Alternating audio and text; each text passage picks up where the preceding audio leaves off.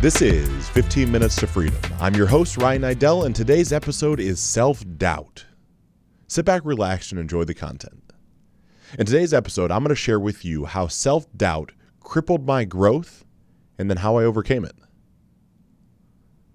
So it might surprise you as I'm sitting here on the microphone and as you're consuming the words coming out of my mouth, this new level of self-confidence is truly still new. Sure, I've had successes in business before. I've shared that. But those successes never really made me feel like I had changed from the inside out. I always felt like I was at the right place at the right time. And maybe that very statement was divine intervention. Maybe it was a higher power calling me. Or maybe it was literally just a freak coincidence. Take the story of how I jumped into the web hosting world. Arguably the most financially successful I have been in my life up to this point. Here I am running a local car dealership in Columbus, Ohio. Dealership's called Midwestern Auto Group. When I say running, I was not the general manager. I would have been referred to as the general sales manager. Maybe in an arbitrary hierarchy, maybe the second in command, but that could even have been arguable. But in that, I was hired in to take over as a GM one day. Now, as a 26-year-old man at that point, I was very convinced I had the world figured out. My ego and my arrogance as it pertained to sales were second to none. Not so much in the fact that I walked around with a chip on my shoulder, but much more of the fact that I was just convinced that I had figured out enough that I could do anything. In the nature of that conversation, there was a moment in time where the general manager that I was hired in to replace decided that he was no longer going to continue to work at the dealership. In my mind, I'm thinking, I'm ready to go. This is my time. I've been at the store for 4 or 5 months, maybe even 6. I'm ready to play in the big leagues now.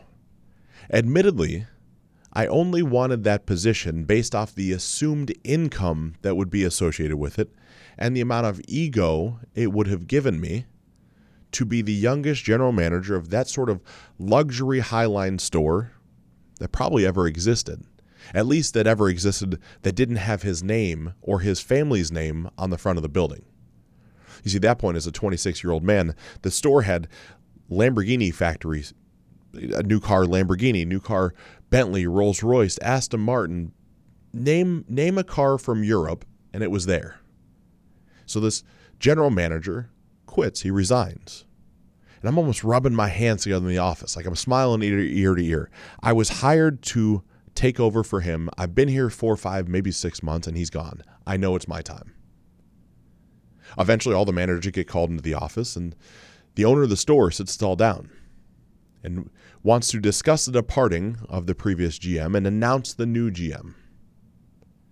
And as we sit in this room, everybody's ceremoniously looking around the table, and it feels like they're all looking at me, waiting for this to be announced. And I'm smiling, I'm convinced I know what's coming. As I'm sitting there in my khaki pants and my white press shirt, because we had a dress code, smiling ear to ear is this self-assured, Rolex-wearing, $400 shoe-having individual, the owner announces somebody else is the new GM. And that somebody else, oddly enough, was the man that I brought to the store with me to kind of help manage inventory. Now, granted, this man is way more qualified than I am at that moment in time. His name was Barry, and Barry was a man that had been in the automotive industry for the better part of 35 years at that point. Barry was a hired gun by General Motors back in the mid-90s when stores were going out of business. He was hired to go in and help fix them and turn them around by General Motors himself.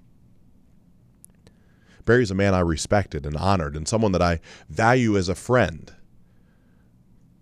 But admittedly, I was fucking jealous. I was hurt. I was crushed. How could this be? I'm saying all this and setting up this entire story because during that time period, Barry's announced as the GM, and I go back to my office, tail firmly between my legs. Almost that overwhelming sense of cold that has come over my body. Maybe you know it yourself. That cold that comes from just sheer soul-level disappointment. That cold was there. And in that cold, Barry is now in the past GM's office. And he's going through voicemails from other people. And from the past general manager, there was a series of voicemails as it pertained to a track day at Mid-Ohio Sports Car Course. See, there was an individual from Greater Akron named John Kim. And John Kim owned, at that point, don't know if he still does, but owned one of the largest financial advising firms in the Greater Akron, Canton area. And so John had been communicating with the past GM that we were supposed to, as a dealership, or the past GM was supposed to bring high-level sports cars to Mid-Ohio Sports Car Course for his high net worth clients to race around the track. Well, that's a monumental task. You see, you might not know this, but when someone wants to buy a Ferrari, they care how many miles are on the odometer. Delivery miles on a Ferrari are typically under 75 miles because a car has to be driven around and tested at the Ferrari factory. They put a few miles on it to make sure it's perfect, and then it gets delivered in a shiny box, basically. So to go up to a sports car course and drive a new Ferrari around the track would be catastrophic, almost suicidal as it pertains to the ability to sell that car to someone in the future. And so Barry, my buddy, GM now, is forwarding me these voicemails of this man that's very distraught because he hasn't heard back yet from the old GM. Well, this event, this track day, was during the last week of April, in whatever year it was. It's been too long to remember. Well, these conversations, this past general manager, and Barry takes over really right around my birthday, March 14th. So I'm getting these voicemails. At this point, I have nothing to lose. I certainly don't care at all about the fact that, this guy could be pissed off. So I pick up the phone and I call him. John, Ryan Idell, Midwestern Auto Group, how are you today? Got forwarded your voicemail as you've been trying to reach out to, I'll leave the past GM's name. His name was Richard. I guess it doesn't really matter. You've been trying to reach out to Richard and he is no longer with the company. I want to see how I can best serve you. And he lays it all out. Like, man, I haven't been able to get a hold of this guy. I've got all these people coming to the track, and I was promised there'd be cars there for us to drive. I'm already cold inside. I got nothing to lose because I know this isn't possible. So I say, John, I'm not really sure about that. Let me call around and see what can happen, and I'll get back to you. Now, it may surprise you just a little bit, but I am a very good salesman. Take pride in it. I was not always so self-assured, and we're going to get to that. But I can say right now I'm one of the best salespeople that I've ever come across. Feel completely confident and competent in any situation. So, have this little stroke of ego that comes about me, and I say, I'm going to call the factory reps inside of every organization, every dealer group or every factory that we represent, and I'm going to ask them to give me cars to take to a racetrack.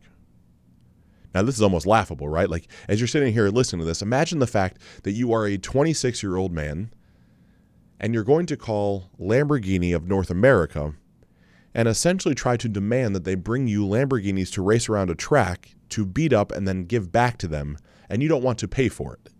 You want them just to bring you cars. Well, that's what I did.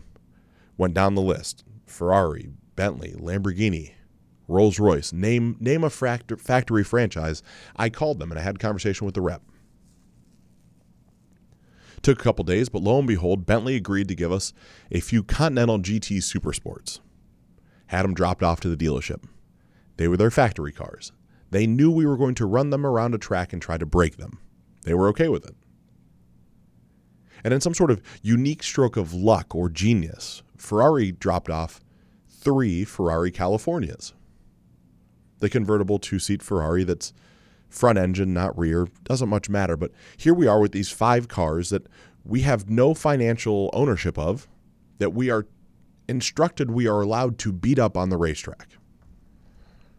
I share this very long-winded story because John Kim ended up being the catalyst for the next level of success in my life. And it all came on the backside of not getting what I wanted. as I meet John Kim at the racetrack, and we're sitting there, and he's driving the cars, and his high net worth clients have their fancy cars, and we had a great day together. And in that, John asked me, as many wealthy people did at that point, how did I like selling cars? Well, I don't ever believe you really stop selling, right? Just because I was a general sales manager doesn't mean, especially in that sort of dealings, it doesn't mean you don't sell cars. But there was always this little chip on my shoulder. Like when someone, as I had ascended to that level of the franchise, at that level of the dealership, I was always pissed off when someone said, like, how do you like selling cars? I'm thinking, motherfucker, I don't sell cars. Like I run the dealership. Humbly, I say, you know what? I like it. I've always liked it. Why do you ask? Well, my buddy just started a new company. And this company needs salespeople. And I think you could be perfect. You have the right look and you have the right attitude. I said, well, what's this company? He goes, I don't know. It's some sort of internet company. I can't even describe it. I say, well, boy, that doesn't really make me seem too confident here. And we laugh, and I said, well, I got to know, what does it entail? Like, I like what I do right now. He goes, basically, Ryan, the best way I can describe it is you'll get to fly around the country. You get to take wealthy men out to the nicest steakhouses in their city. You'll get to get them pissed drunk.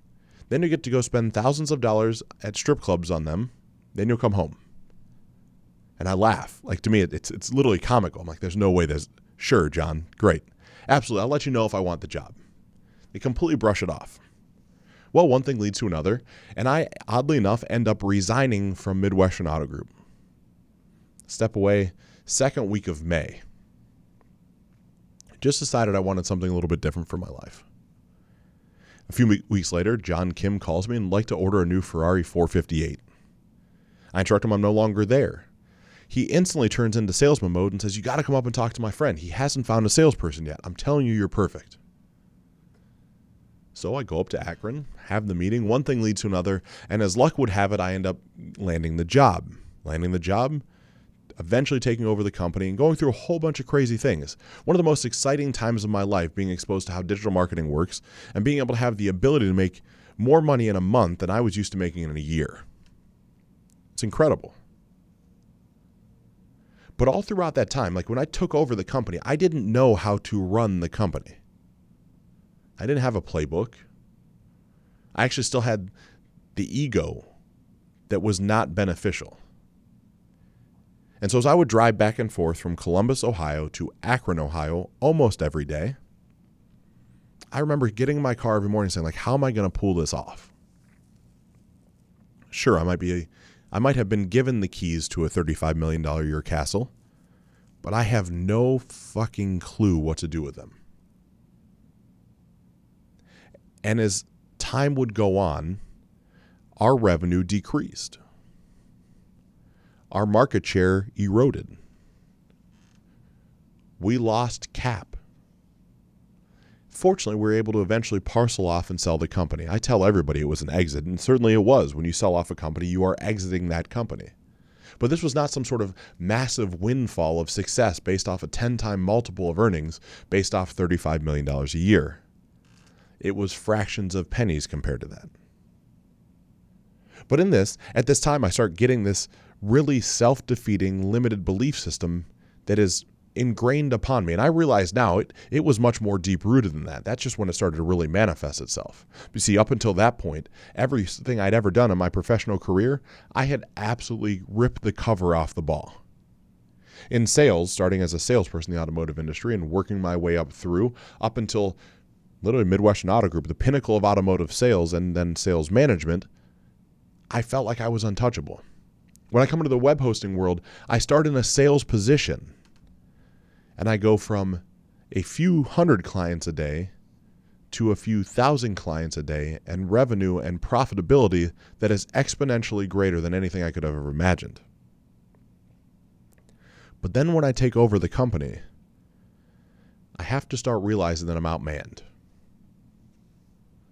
I'm not really capable of running the company. I didn't know what I was doing. And I thought the whole fake it till you make it thing, that I could do that, right? Like I can just fake this. I'll figure this out eventually. Give me enough time. And certainly I figured out how to run the company. It wasn't like I was completely deficient. Certainly, my inability to tell the truth as it pertained to females and juggling relationships and all the crazy shit I was doing then was a limiting factor for my success. I can see that now. Back then, it just was what I was doing. It felt like it was what was supposed to be done. You see, the people that I was surrounding myself with at that moment in time were also that type of individual.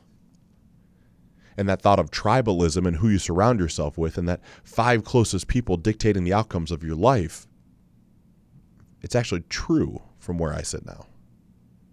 Back then, I thought it was crazy. So that started this whole chain of events in which when the company was not as successful and I wasn't trimming back expenses quickly enough and I was too worried about hurting people's feelings, and as revenue was decreasing, I was just holding on for dear life, praying that somebody was basically going to come in and save the day. But when you're the CEO of that size company, there's no one that's coming to save you. Oddly enough, much like your own life right now. There's a chance as you're listening to this, you realize that you want something more, and you're hoping that someone's going to spring in on a white horse with a big silver shield and a sword and just whisk you away and take you to some fairy tale land where everything's better. Unfortunately, my friend, I can tell you that day is not coming. You are 100% responsible for your own life and every aspect around it. That's a story for another day. But in that, as the company's spiraling out of control and I can't get a hold of all the variables and I'm egotistical and I'm what I'll call cockstrong and I'm just convinced I know better, I'm realizing internally that I don't know better. I don't know who to ask. So eventually I'm forced almost out of the position of CEO. The original founders, the 2 of them, got together and said, look, we're taking back over the company. You can stick around as sales if you want to. No, I don't want to stick around for that, so I'm going to go create something new. We're in the process of an exit and everything's good. I got this. So I started another company. I started a merchant processing company. And on the backside of that, look, I can bring in some staff and I know all the right people and I know the right banks. I can make this happen. And sure, I made it happen. I made it happen for all of 10 months before I had to fire the employees, shut it down, and I was left with basically nothing. Now, when I say basically nothing, that's different for every person, right? Let me tell you, my basically nothing was not being able to pay rent on the building. It was having to let go of all the employees right before Christmas. It was realizing the amount of money in my bank account was not enough to get me through January and that I was going to start falling behind on my truck payment, which is the catalyst to how that got repossessed. And my self-confidence is shot. Like I don't have it. And so I started diving more into bodybuilding. I started using more anabolics. I'm like, look, I can identify with something greater than. I can start to fake it until I make it on this energetic quest to be a better quote-unquote man by putting on more of a shell and a shield of armor around myself to protect me from what was coming. The facts. The facts were coming. The facts that I was going broke was going to be revealed. The facts that I now had essentially capsized one business and exited another at the most inopportune time and didn't really know how to manage it and scale it, all those facts were eventually going to come to the surface one day. But you see, instead of owning those facts, I just kept running from them, acting like they didn't exist. Because running from the facts at that point was far easier than actually facing the pain. So understand now from the position that I'm in, and I would encourage you to consider in your own life, that when you lean into the pain of the difficult things that you know in your soul you have to do, the growth and expansion, level of success that you seek is literally just on the other side of that. The thing right now when I say that you dread, that you don't want to do, that's what you need to do most, like right now. Like pause the fucking episode and go do it and then come back. Because there's that 5-second window, and it's been another episode or two. It's that primitive lizard brain of yours that as more than 5 seconds pass, you're 90+% less likely to take action on something that you know you need to. It is far better when that thing hits you, pick up the phone and call. Lean into it. Fix it. Don't talk yourself out of it. But in that digression, I must go back to the fact of my self-confidence is zero. I'm identifying with anabolics. I'm using them to mask what's going on, and I have no idea what's coming next. Then I meet another guy, serendipitously, walking around a local shopping mall, looking at things that I don't have money to buy to occupy time that seems to be endless because I have no idea what's coming next for my life. I don't want to go back to automotive sales because in my mind, my ego is too fragile and I would have to admit failure to people that saw me leave an industry. People that used to see me show up in a new M5 BMW with a new Range Rover Sport Supercharged and new watches every week and lavish vacations. Like now I'm going to have to go back and say I failed and I need a job. So I simply was walking around a shopping center with no ability to buy anything. Ended up meeting a guy that showed me the custom clothing world, a guy named Fred.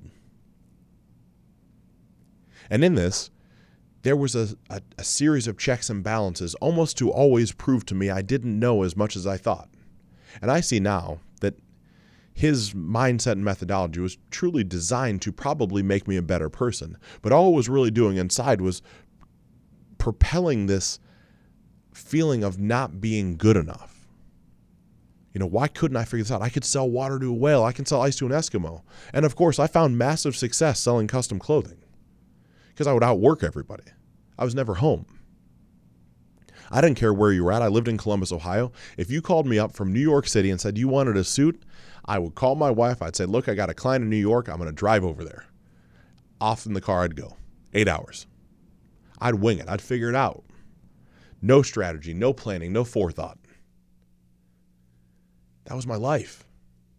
But yet again, there's this pattern running in the background of I'm just not good enough. Like, why is it that this guy is telling me there's all these people in this company that are doing 7 figures a year in sales, but I'm busting my ass and I can't get above 50 grand a month? Like, how is someone producing at twice the level that I'm producing at? That can't be possible. And so I don't know if he was using it for motivation or what it was, but needless to say, I could never get the numbers to line up. I could never produce at that level. And so it keeps dragging in more self-doubt and more self-sabotage. I mean, think about yourself right now. Where is that self-sabotage? Where's that doubt existing? I think if we're honest, we all have it somewhere. So I eventually got out of that, and obviously here we are. Digital marketing company, podcasts, all these things. And it's taken years. Like the custom clothing world's now been a 2-year. I've been out of that for 2 years now, if not even longer. And during that time period, I decided to start doubling down on myself. I started investing in training programs and coaching and mentorship and entrepreneurial groups and things that started to shift my belief system. Because sure, it's super easy for me to hop on the microphone now and share these stories with you. It's easier for me to stand up in front of a crowd and have a speech. It'll be easy next year when I have a TED Talk. I'm okay being on TV. All these things don't bother me. Like the self-assurance that I've been seeking for so long, I finally found. But the damnedest thing happened. That self-assurance wasn't found by a watch on my wrist. It wasn't found because I pulled up to the restaurant in a new BMW. It wasn't found because I was wearing a $4,000 suit. It wasn't found because someone told me I was better. It was found because I finally realized that what I was seeking was actually only able to be acquired from inside out, not outside in. Because, see, I never believed in myself. I can go back to original stories where I can only remember my dad telling me the things I didn't do well that I could have done better. Now, that is my version of the truth. Who knows if it's really the truth other than the fact of it's mine, so it has to be right. But all these stories are running in the background until I finally stopped running from them and started running to them. Like whether that was true or not, it was my truth, so I had to eventually go back and create a new belief system around what actually happened back then. Same thing as I started going more towards my present day, I had to go back and analyze and evaluate every quote-unquote failure that I had had and begin to create new belief systems and find personal power and production around what actually happened. You see, it's easy for me to say I had a merchant processing company that failed and it cost me a bunch of money to shut it down. And that's actually true. No point in running from it. But you can reframe that. Like, I can choose to reframe that story and find some level of power and production on the backside of it. The power and production I can find on the backside has taught me one of the most valuable life lessons in the world. I'm not as smart as I think I am. And by the fact of saying that, I'm actually twice as smart as I thought I was. I know that's a confusing thing to many, but I mean, think about yourself right now. If you can start owning where in your life you need help, and you can seek out help, by the fact of admitting that you need it and seeking it, you actually are getting the help already. You stop self-sabotaging. And so I did that across my life for years now, optimizing who I am. But the funny thing is, with optimization, it never truly exists. There is no perfect game, there is no perfect day, there is no perfect person. So the more things that I uncover about myself and my limiting beliefs and the stories I've told myself, the more I have to evaluate how to create a better reality tomorrow. It's not a linear equation, it's actually quite exponential. And so it's crazy to think how crippled I had been for so many years, afraid of judgment and failure from other people who just didn't fucking matter. You see, think about it. Right now in your life, there's a 95% possibility, I'm going to go a 98% probability that you have a hierarchy running in your life. And let me explain what that hierarchy probably looks like. Society has told us, especially if you grew up in any sort of religious household at all, you must put God or higher power first, right? Like God above all else. And by the very nature of that statement, then in those religious teaching, most teachings say, do unto others as you do unto yourself. And so you put others first. Really, I guess you'd say others second. You put your higher power first, you put others second, and you put yourself third. So when that belief system is running in the background, and that's what's been ingrained in your subconscious and really baked into your soul, then you seek to those people for external validation for who you really want to become. Well, the craziest thing happens when you do that, and when you actually start to believe that, then at any given moment when someone talks down to you or says you're not enough or says that you're not able to do something, it shatters your current belief in yourself because you gave that power away to someone else. So what happens when you reframe that belief system?